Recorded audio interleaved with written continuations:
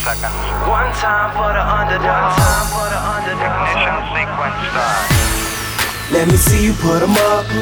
Reach the sky, touch the stars up above. Cause it's one time for the underdog. One time for the underdog. So yesterday at this event in Long Beach, I'm speaking, this guy comes up to me and there's about 40 people around us, like 4, 5, 6 cameras on. And he comes up to me and everybody's asking questions. It's a VIP section lunch. And he says, hey man, I gotta tell you, your content changed my life. I mean, I'm not the same human being after watching your content. I've done this, I've done that. All this stuff he's talking about. After 30 seconds of saying what he says, then he gives me his business card, says, if you ever wanna buy real estate in Vegas, give me a call. And I stopped him right there. I said, let me ask you a question. He says, what's that? I said, you know what you just did? He says, what? I said, what you just did coming up to me, just handing me a business card after saying, hey, you know, you changed my life, all this other stuff. It's like me going to a bar while I'm single and pulling up to a girl at the bar and saying, oh my gosh, look, girl, you look so good. Oh my gosh, your hair, I can tell you put time into it. Your eyebrows, perfect. Wow, just your back, your neck. You're gorgeous. Listen, if you ever want to go to bed with me, here's my card, give me a call.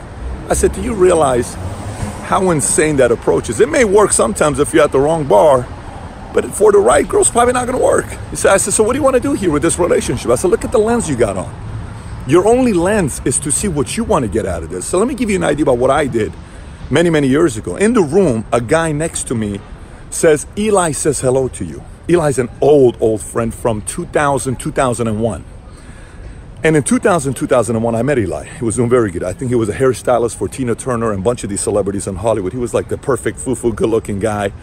And his wife, Jelena, just a very good-looking Middle Eastern couple living in Westlake. And, you know, I meet this guy. I get invited to his 50th birthday party. I'm like 21, 22, 23 years old. And at the end, everybody's there. And I pull up in my car. And there's a bunch of nice cars parked outside. And I realize who's are at this party of business. And I start networking. I washed the dishes at the end. Whatever they needed help with, I did. And I turned on, I said, look, what can I do with you? How can I help you? And he says, look, the only way you can help me is my son's in prison, 9 years. And no one's visiting him because it's at a bad prison, men's colony right by San Luis Obispo, by Morro Bay. If you're willing to go, I understand if you don't want to, but if you're willing to go, that'd be a big favor you do for me.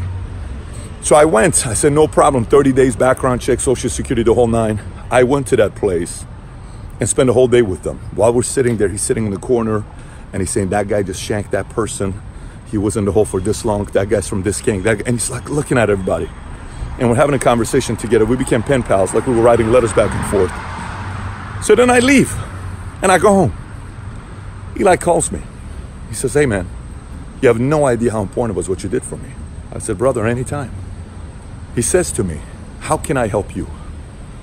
I said, I just started a financial industry. You know, I'm a financial advisor. I'm a person that's trying to get some clients out there. This is what I'm doing. He says, here's 600 names. You can call from my Rolodex and you can use my name. I said, I can use your name? He says, you can use my name. So, okay. I called those 600 names. I met somebody who introduced me to somebody, who introduced me to somebody, who introduced me to somebody, who introduced me to somebody. That made me $30 million. See, if I would have gone to him on day one and saying, can you give me some leads for clients? Can you imagine what would have happened? He would have said no. If you want referrals and you want to give business cards to influencers, the next time you meet an influencer, don't go up to him or her and say, you want to go to bed? Can you give me what I want? Flip it. What can I do for you?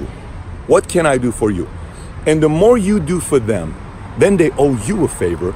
Then in return, they got to do for you what you wanted them to do, not by force, purely by choice, which is by far the best kind of referrals to get from anybody. So this week, if you meet an influencer, you build a relationship with them, simply go up to them and talk to them and say, John, Bob, Jack, Mary, Cindy, how can I help you? It's a life-changing switch in mindset that'll not only build you better relationships, it'll also make you a lot of money.